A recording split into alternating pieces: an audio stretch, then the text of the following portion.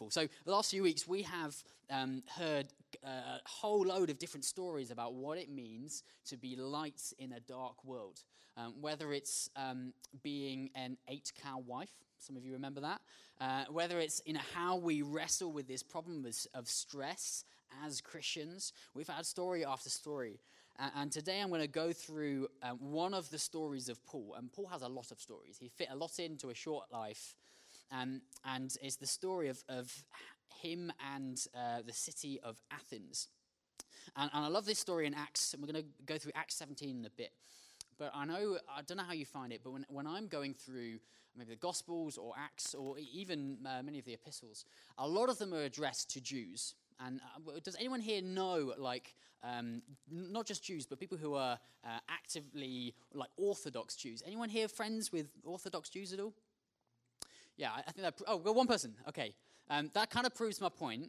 I know a few Jews, but they're not necessarily, as the Old Testament talks about, they're not necessarily longing for the Messiah. And so sometimes we read much of Scripture, which is written by God, but because it's written to Jews, we have to say, okay, well, what does that mean now in my context? Because when I'm telling the gospel to myself or sharing Jesus with someone, they're not necessarily looking at Isaiah and being like, well, where is this Messiah? In fact, they've got no idea what the book of Isaiah is. And so I think it's particularly helpful seeing these examples of how Paul, who was a Jew, who was a Pharisee, who spent his whole life surrounded by Jews, there was this moment when his missionary journeys start going to these cities that are predominantly non-Jewish and proclaiming it to what was called the Gentiles, the non-Jews. And I love this story because it starts to, not just the gospel. The gospel is the same for whatever you are. If you're a Jew, if you're a Gentile, whatever. But the methods he used, I'm like, wow, that sounds like my work friends. That sounds like my colleagues. And so this story is so helpful, and we're going to be going through that today. So I'm just going to pray for us, and then we're going to kick it off. Lord God, thank you so much for your good news. We thank you that when we look at the Bible, the same gospel that gave Paul life gives us life. The same eternal joy that he hoped in, we hope in today. And just as you equipped, encouraged, and sent him, you equip, encourage, and send us. So God, we ask, we need you. You are wonderful, you are glorious, but sharing you is tough, and we need your Holy Spirit. We need you to miraculously work in us. We need the boldness of the Holy Spirit. And I pray, God, would you just give us such a joy for sharing the best news and to share our best friend, Jesus. Amen. Amen. So we're going to begin in Acts 17, and it kicks off in verse 16. It's going to come up on the screen behind me, but it goes like this. Now, while Paul was waiting for them at Athens, his spirit was provoked within him as he saw that the city was full of idols. I'm going to pause there. And we see that Paul was essentially on his second missionary journey. He had, and try and imagine a map of the Mediterranean in your head for a moment. He began around about Israel and traveled all the way across Turkey by foot, right? Long time. All across Turkey, all the way up past what's now Philippi, Thessalonica, and then all the way into Greece. And he's head down towards Athens, the first time he's ever been there. And after that, he then goes on to Corinth. And so this is where he starts encountering all of these different cities. And what we see is that he was provoked, the Bible says. That he has this moment and this stirring where he was provoked when he saw that the city was full of idols. And to give a little bit of a background of what Athens was like, the Greeks at the time had around about 3,000 gods, if you can count all the major ones, all the minor ones. And what they'd do is they'd take a need or something significant in their life and they'd create a god for it. And they obviously had lots of needs, right? 3,000 gods, there's lots of them. And they have amongst all of their gods, they had some for cheese making, and some for partying, some for fertility. There were gods for everything that was remotely important to them. And so what we see is that Paul walks into this city, and what he would have seen is all of these little idols to each of these different gods. All of these, maybe they were stone, maybe they were made of gold or silver, and these little idols that are set up to these gods.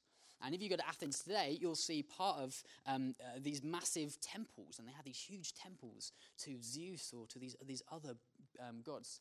And so it was wildly apparent what this city was like. But on top of that, it was also a city of immense wealth, of immense intellect. You had some of the best minds in the world were in Athens. So this was a city that was, frankly, amazing. But the emotion we see Paul coming with is one of being provoked. I'm assuming all of you have seen shows like Children in Need. And what Children in Need is essentially it's a marathon of performances and sketches and things like that, but interleaved with these testimonies and videos explaining some of the plight of children in other parts of the world. And I think they do a really good job of demonstrating a need that often we'd be quite ignorant of. And usually they'll take a Western celebrity and they'll be interviewing and getting to know and building friendships with these people in dire poverty. And the aim of it is that they want to provoke people. And it works because they're able to provoke people to give money. And there is a provoking because we see this juxtaposition, we see this comparison between the absolute relative riches of the West and the absolute poverty of those who are in much of this world don't have clean drinking water, don't have sanitation, things like that. And there is this provoking that goes on, particularly from Western people, because we're aware of the absolute difference. If you showed, say, something like Children in Need to another area of the world that was also in poverty, there wouldn't really be the same provoking. Not because it's not sad, but just because they're like, well, this is what life is like. This is our experience of poverty. That's also poverty. That's just how life is. But we see this provoking when there is an extreme juxtaposition. And I think it becomes more obvious as we get through some more of this scripture. Paul was provoked for these reasons, because he knew the riches of Christ and he saw their spiritual poverty. He knew the riches of Christ but saw their extreme poverty. Remember, this is a city that is, say, similar to New York, full of celebrities, full of riches, full of academia, full of people at the top of their game, and yet Paul was provoked. And I think it can be so easy for us in this world to see, particularly in London, confident, established, successful people and think, man, if only I could go to the poor and the needy. But what Paul did was he saw through the worldly riches, saw through the worldly wealth, saw through the worldly confidence and saw a poverty. And he'll unpack more of it later on. But what are your feelings? What are your feelings when you are around your friends, around your neighbours, around those who don't know Jesus? Because if Jesus is who he says he is, if these songs that we sang today, if they're real, if they're true, there needs to be a provoking that goes on in our hearts. And the reason I'm really labouring this point is because all of the stuff we talk about with mission and sharing Jesus, if we don't get how amazing Jesus is, how utterly he changes our life, and how much our friends and our neighbours need him, this is kind of a waste of time. You know, it's not really worth it. And yet when we're mesmerized with the riches of Jesus, the comparative poverty, spiritual poverty of those around us will become apparent, and it will provoke us. And it's the reason that Paul couldn't just go, oh, this is a great city. Everyone is clearly doing so well here. He was provoked. He says in Philippians 3:8, I count everything as loss because of the surpassing worth of knowing Christ Jesus, my Lord. And then let's move on to the next verse. It says in verse 17, so he reasoned in the synagogue with the Jews and the devout persons and in the marketplace every day with those who happened to be there. Some of the Epicurean and Stoic philosophers, these are some of the epic thinkers of that time, also conversed with him. And some said, what does this babbler wish to say? Others said, he seems to be a preacher of foreign divinities because he was preaching Jesus and the resurrection. And they took him and brought him to the Areopagus. So this was this massive amphitheater, so it could pack out a ton of people in there, quite an intimidating place, saying, may we know what this new teaching is that you are presenting. For you bring some strange things to our ears. We wish to know, therefore, what these things mean. Now, all the Athenians and the foreigners who lived there would spend their time in nothing except telling or hearing something new, which sounds a lot like Twitter to me. And what we see Paul do is he basically looks at every opportunity he can. He goes to the synagogue, marketplace, Areopagus, and we don't really hear much about the other places. So what we assume is that he just tried a ton of different places, and wherever he had an open door, he just stepped into it, including this Areopagus, this massive amphitheatre he'd never been to before. He just said, all right, well, this is an open door, I'll take it. And suddenly he presented with all of these philosophers who will spend all their time basically arguing about philosophy. And some of this is pretty complicated, pretty deep philosophy, and yet he steps into it confidently. And what we see is that Paul reasons. We actually, in this story, we don't really see any of the signs that we see in a lot of other stories. Miracles, someone gets raised from the dead, people get healed, demons getting cast out. We don't see any of that. And it's not that that isn't true or powerful or part of the everyday Christian life, but he reasons. And maybe some of you have had conversations with people who aren't Christians and have heard something along the lines of, man, I just wish I had your faith. And it's kind of shrouded as a compliment, but it's actually basically saying, what you believe is crazy. I could not believe that, right? And I think sometimes as Christians we go along with that, and I know there's times when I'm not really thinking straight, and I just assume, or when I'm talking to people, I just have faith, I just have this feeling inside, it just feels right, it just connects with me personally. But the Bible doesn't say that. The Bible gives time and time again a compelling story that is worth believing, a compelling truth that is underlying it has the truth of the resurrection. This isn't just here's a nice belief system, believe in it. There is actual reasoning, there is actual truth beneath it. And I think this is really challenging. I think particularly for us as charismatics, one of the temptations can be is that we can rely only on God working miraculous. God, would you give me a miraculous situation? I pray regularly. God, would they have a dream? So I don't really have to go the whole way. Oh, great, I can just fill you in on who Jesus is because you've already seen him in a dream, right? But the reality is we don't always see that. Sometimes it happens. We should still pray for that. That is still part of what it means to be a believer, seeing God do the miraculous. But also, we need to reason. We need to understand the truth of the gospel. Do we understand why we're Christians? I think, to be honest, everyone should go on Alpha, whether you're a Christian or not, like regularly. Because every time I'm hit with Alpha, I'm reminded, why do I believe this again? And just going through scripture and history and seeing the evidence for Jesus being King and God is overwhelming. Wow, I believe something that's actually real. I don't just have to trust that something mysterious is true. We know it's true. And then we experience this truth. This is the walk of believers. And I just want to encourage you guys that we don't have to...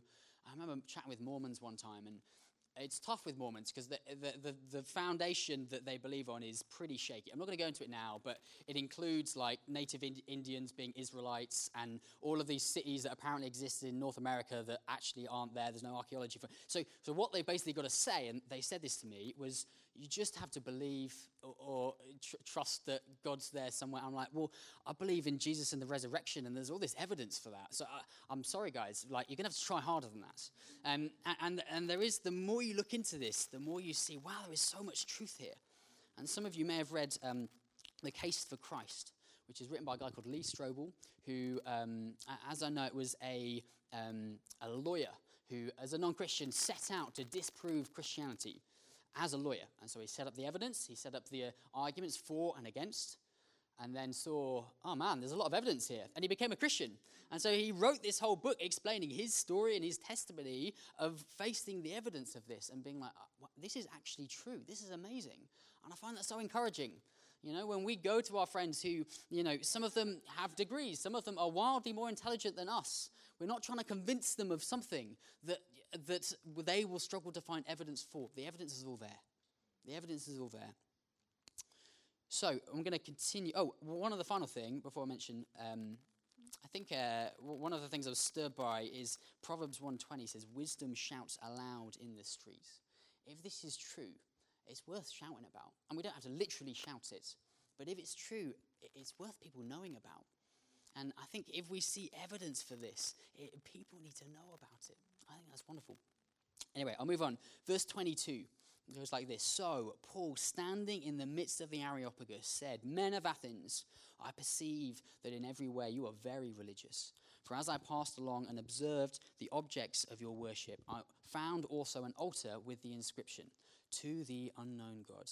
What therefore you worship as unknown, this I proclaim to you. So what he's doing is he's been going along seeing all of these idols. And one of the things he mentions that he saw was an idol to the unknown God. And what the Greeks had done is, amongst all of their gods they'd set up, they basically set up all these gods, hoping that they were praying to the right one. They didn't have a huge amount of hard evidence to go on, so they're essentially saying, well, we'll have a god for cheese making and this and that and these other important things, and just in case, because we're not 100% sure, let's also set up an idol to the unknown God. It's kind of a miscellaneous catch everything else God, right?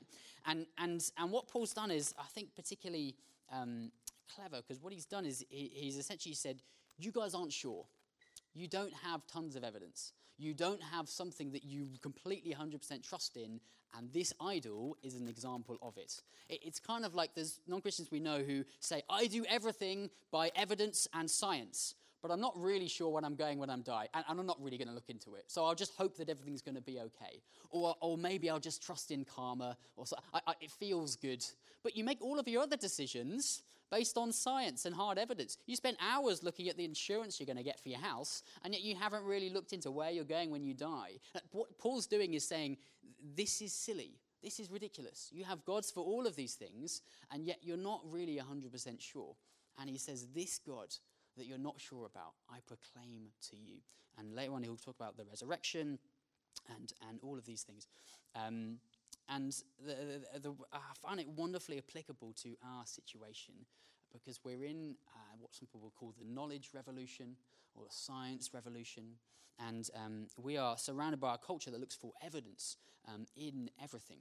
And I find every now and again someone will say when I'm in conversation about this, but hasn't evolution disproved everything?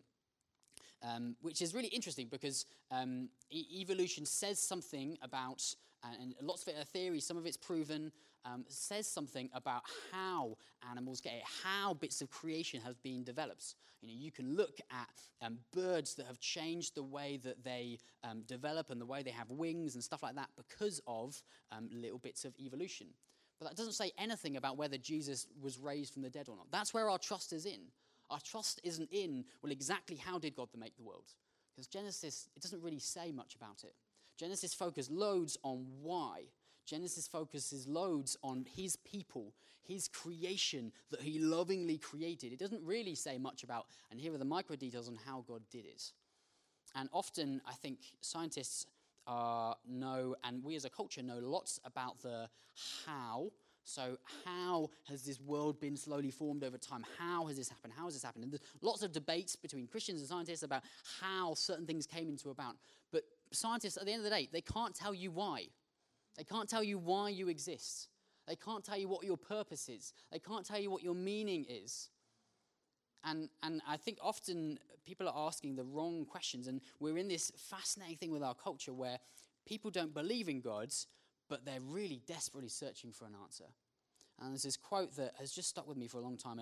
A guy who's not a Christian, but an author called Julian Barnes said, I don't believe in God, but I miss him.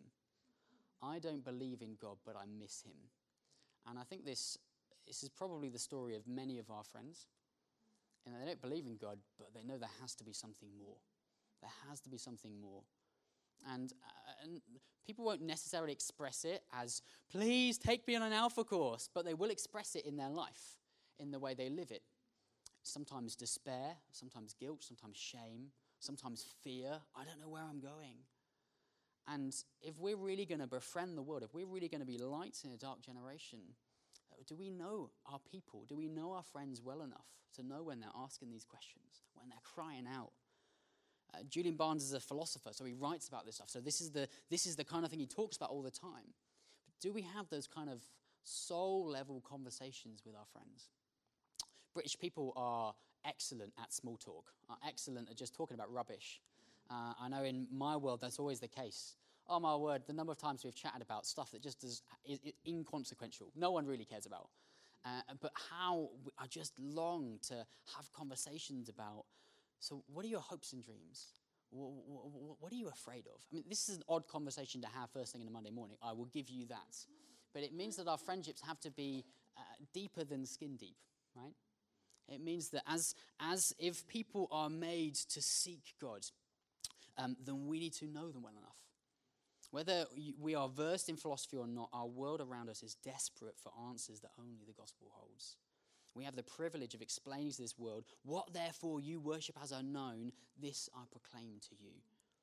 The question is not, do my unbelieving friends desire the gospel, but where do my unbelieving friends desire the gospel? We're going to move on. I'll address this again in just a moment. Verse 24, the God who made the world and everything in it, being Lord of heaven and earth, does not live in temples made by man, nor is he served by human hands as though he needed anything, since he himself gives to all mankind life and breath and everything. What he's doing is gently, lovingly, kind of undermining what they believe in. He's saying, Greeks, if you believe that these gods that you have created, you've made these idols out of gold or silver or stone, and you bow down and you worship them, and yet you believe they created the world, why would they need to be made by you? Why would they need to have these little houses, these temples that you build for them? Are they not creators? Are they not supposed to be epic and huge? And he's gently undermining that what you believe in, there is not evidence for. There is not a solid ground that you are standing on here. It continues, and he made from one man every nation of mankind to live on all the face of the earth. He's talking about creation here, having determined allotted periods and the boundaries of their dwelling place, that they should seek God and perhaps feel their way towards him and find him. So what he's talking about here is the God who created you wants to know you. You don't have to make idols to him. You don't have to make these little houses for him. He wants to know you. Yet he is actually not far from each one of us. For in him we live and move and have our being. Now what this is, I had to look this up. Paul is quoting their own poems, their own non-Christian, pagan poems back to them. And he's essentially saying, look, you've written, in him we live and move and have our being. And he's not saying, all your pagan gods are true. What he's saying is, you are designed by God to have this desire to know him. You see what he's doing here? He's setting up the situation and saying, look, you already want this Jesus. And he hasn't yet revealed it's Jesus, but what he's doing is setting up you weren't made to know these distant gods who are made of metal and wood and stuff like that you can't know personally. You were made to know a God who's personal. And he continues, as even some of your own poets have said, for we are indeed his offspring. Being then God's offspring, we ought not to think that the divine being is like gold or silver or stone, an image formed by the art and imagination of man. He's saying you need to look outside of what you're making and what you're creating to put all of your trust in. That hasn't really changed. 2,000 years later, mankind is still putting its trust in things it's made and created. I will make myself a god, and I will bow down before it, and I will trust in it, and it will give me hope. It will be my job. It will be my marriage. It will be my kids, all of which are human-made or human beings, and we're trusting in things that are not God to be God. And no wonder they disappoint. No wonder the things in this world don't satisfy us. And one of the things we heard from the breakfast on Saturday was we had a few people who are at the top of their game, who were in London in great jobs, doing brilliantly. And as Christians, I remember one of them said, you get there and it's just not what you'd hoped it would be. It doesn't satisfy. It doesn't give you the affirmation and the hope that we were made to know. And I find that so encouraging every time I hear that. And I forget that, right? Because you get into the game, you get into the zone, you want this, you want that. You know, often good things, but we begin to put all of our trust and our hope in them. And what Paul's doing here is gently dismantling their hope in earthly things and saying, this isn't going to satisfy you.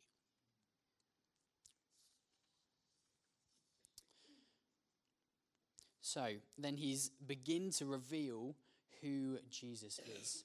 And they wanted hard evidence, and Paul later on gives the resurrection.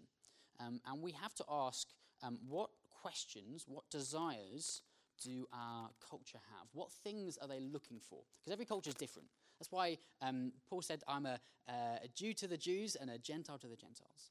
A Greek to the Greeks. And what he did was he explained the same gospel, the same truth of who Jesus was in different ways depending on who it is. And if we stood up maybe in your office, I don't know why you do this, if you stood up in your office and like Stephen proclaimed the gospel in terms of the Old Testament and lineage, your friends would just be, I have no idea what you're talking about, you crazy person, right? Because people are coming from different directions to understand the gospel. But if I stood up in, say, a different part of the world, say South America, and I explained the gospel, I'd explain it in a different way to what you would do to Western, logical-minded people. Not that South Americans aren't logical. Sorry, Sonia, that's not what I meant. But they think about things. Their culture processes things in different ways. And what we have to ask is, what are the desires that our culture has? So for some of us, it may be intimacy, right? We live in a Tinder generation, a growing Tinder generation, and it's this bizarre phenomenon that's taken over our culture where people want intimacy without commitment with a whole bunch of strangers really, really quickly. And there is just this desire to be known, this desire to be loved, and it's obvious. People are crying out for it. I remember I had a friend in Manchester called Paul, and Paul was looking for intimacy in all the wrong places. And I remember the opportunity to explain what intimacy with God meant. That God loves you. That God has known everything about you. And yet he still loves you. And he wants to be your friend. He wants to be your father for all of eternity. There is an answer to the intimacy yearning. And this is difficult to explain because for a lot of people, God is this distant, far-off person you can't know. For 16 years of my life, that's what God was. And when someone explained to me, Jesus is someone you can know as a friend, I was like, this is outrageous. People have to hear about this. This is amazing. Just one other example. I was in a midweek community at a church I was part of in Manchester, and there was a guy who was quite a new Christian who didn't really have an experience of church, who'd come and visited, and for some reason that evening we were talking about glory. The Bible talks about the glory of God all the time. And this guy said, wow, the only time I've ever heard this word is in Glory, Glory, Man United. Right? Isn't that fascinating? I was like, that is fascinating. And because glory, you often assume it's a word that our culture doesn't really know, but it does. It's yelling it in these massive stadiums week after week. And our culture has a desire for glory. It's why some of these supporters, some of you may well be here, they so much of their life revolves around this team that they love. Their bodies are completely tattooed up by it. Why? Because they love and they desire this glory. And they're enthralled with it. And what was wonderful was getting to explain to this guy, hey, look at the glory of God. This is a God who's exalted and ruling and reigning, and everything in you that desires to know something glorious will be satisfied in Jesus. Because any team, as wonderful as they are, they won't quite satisfy this desire that each of us have for glory. And so that's two examples, right? But there are tons. There are loads. And there isn't like a cookie-cutter kind of formula of here's how you share the gospel, here's a list of questions you ask. You have to know people. You have to get to know them. You have to ask questions. You have to figure out what is underneath everything. What makes you tick? Because my God loves you, and you were made to know and love Jesus. So we're moving on to verse 30. It says this, the times of ignorance. This is Paul continuing to talk about God. The times of ignorance God overlooked, but now he commands all people everywhere to repent, because he has fixed a day on which he will judge the world in righteousness by a man who he has appointed. And of this he has given assurance to all by raising him from the dead.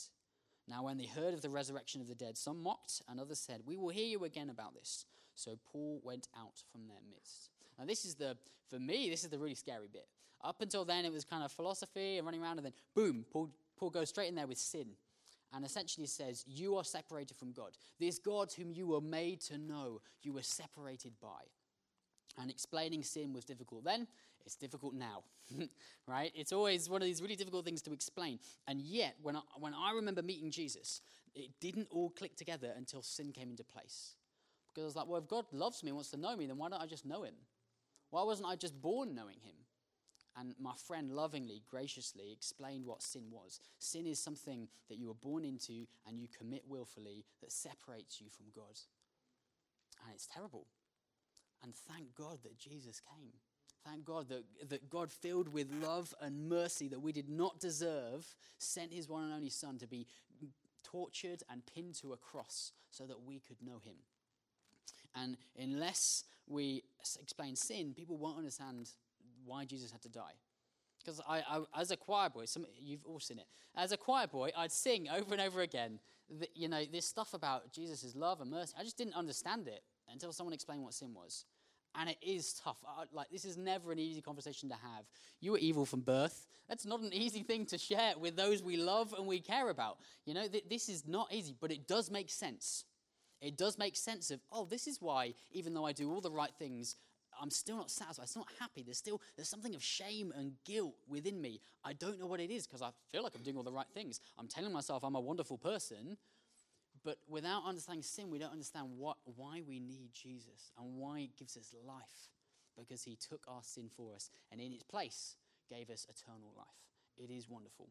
And I would say typically this is something that kind of only makes sense when you understand the idea of a cosmic being, right?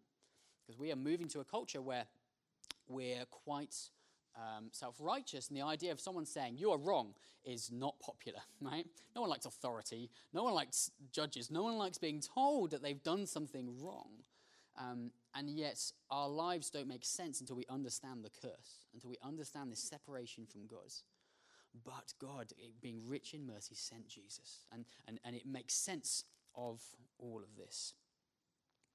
2 Corinthians 5:21 says this beautifully. For our sake he made him to be sin who knew no sin, so that in him we might become the righteousness of God. This is wonderful. This is wonderful. And in these difficult conversations, this is beautiful. This will make sense of who Jesus is. And then finally we move on to verse 34. But some men joined him and believed, among whom also were Dionysius, the Areopagite, and a woman named Damaris, and others with them. Some. It's that one word, some. It can be one of the most frustrating things of being a Christian is loving Jesus and knowing what he does, and yet day after day being with people who it's so difficult to share this gospel with. Or I'm searching for the words. I'm searching for the opportunities. I love you. I don't want to scare you with this, but I want to know all of these amazing riches that I've got, and I see in your life bits of pain, bits of frustration, bits of hurt. I want you to know the love of God. And yet it's frustrating. And you're like, God, why don't you just save these people? You love them. And yet we see here some. Paul's not discouraged. I mean, he sees a lot more people meet Jesus after this. He goes on and on and on, but he knows God is faithful. God is faithful. He just preached to tons of people, maybe thousands. Some believed. And yet Paul knows what those some mean. All of heaven rejoices over everyone who calls on the name of the Lord. That's what the Bible says. And there's wonderful hope in that. And I don't think I've spent effort on anything else more than, this. Maybe they'll believe. Let's just persevere with this. Let's get to know this neighbor. Let's talk a little bit about Jesus. Let's see where it goes. And in some sense, if you literally just counted up the cost of how much we could throw into this compared to how often we see fruit, it can be quite disappointing. And yet we see the wonders of Jesus, how good he is. And when we're reminded by how wonderful Jesus is, it's all worth it. It's all worth it because God is good. Because God is wonderful. Because knowing what a difference it makes. And I see in my brother, every time I see him every now and again, I shared the gospel with him as like an idiot Christian. I barely had a clue of how this all works. I was 6 months into it, shared Jesus with my brother, and he just got saved. I'm like, why was it so easy then? And it's so difficult to share Jesus now. But Jesus is so good. I'm reminded every time I see Liam, my brother's life is totally different. He's filled with joy and hope, and it reminds me it's always worth it. It's always worth it. And I'm encouraged by that, and we should be encouraged by that. And Paul was encouraged by that. And we see Paul go on from city to city and share the gospel. They try and stone him and kill him. No, it's still good news. I need to keep on sharing it. In prison, I need to keep on sharing it. And it's not just made for guys like Paul who, let's be honest, he was a little crazy, right? He, he took risks I'm not sure I would be able to take. We share it because Jesus is good to us. And he's put something in our heart that we cannot stay silent about. We cannot just keep to ourselves. Paul says this in 1 Corinthians, I planted, Apollos watered, but God gave the growth. God bore spiritual life. He's the one who does it. And we've got to trust God for that. He knows what he's doing. He loves people. And so we faithfully say, you know what? We're going to befriend, love, share this gospel, and do it faithfully because we love Jesus. And that's why we do it. So I'm just going to finish with this. One of the things that came up, lots of things at the breakfast yesterday came up. And one of the things that came up was it was quite interesting. Some of the guys differed in the way that they would be lights in their workplaces. And one of the guys particularly essentially said, I don't really like to talk about Jesus. I want to be a light in terms of being really gracious, being really loving, being really caring, which is all biblical. That's all good stuff. God calls us to do that. But I don't really want to talk about Jesus.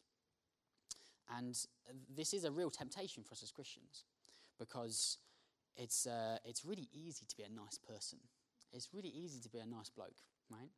Because that's kind of what our culture loves. Everyone likes you if you be a nice person.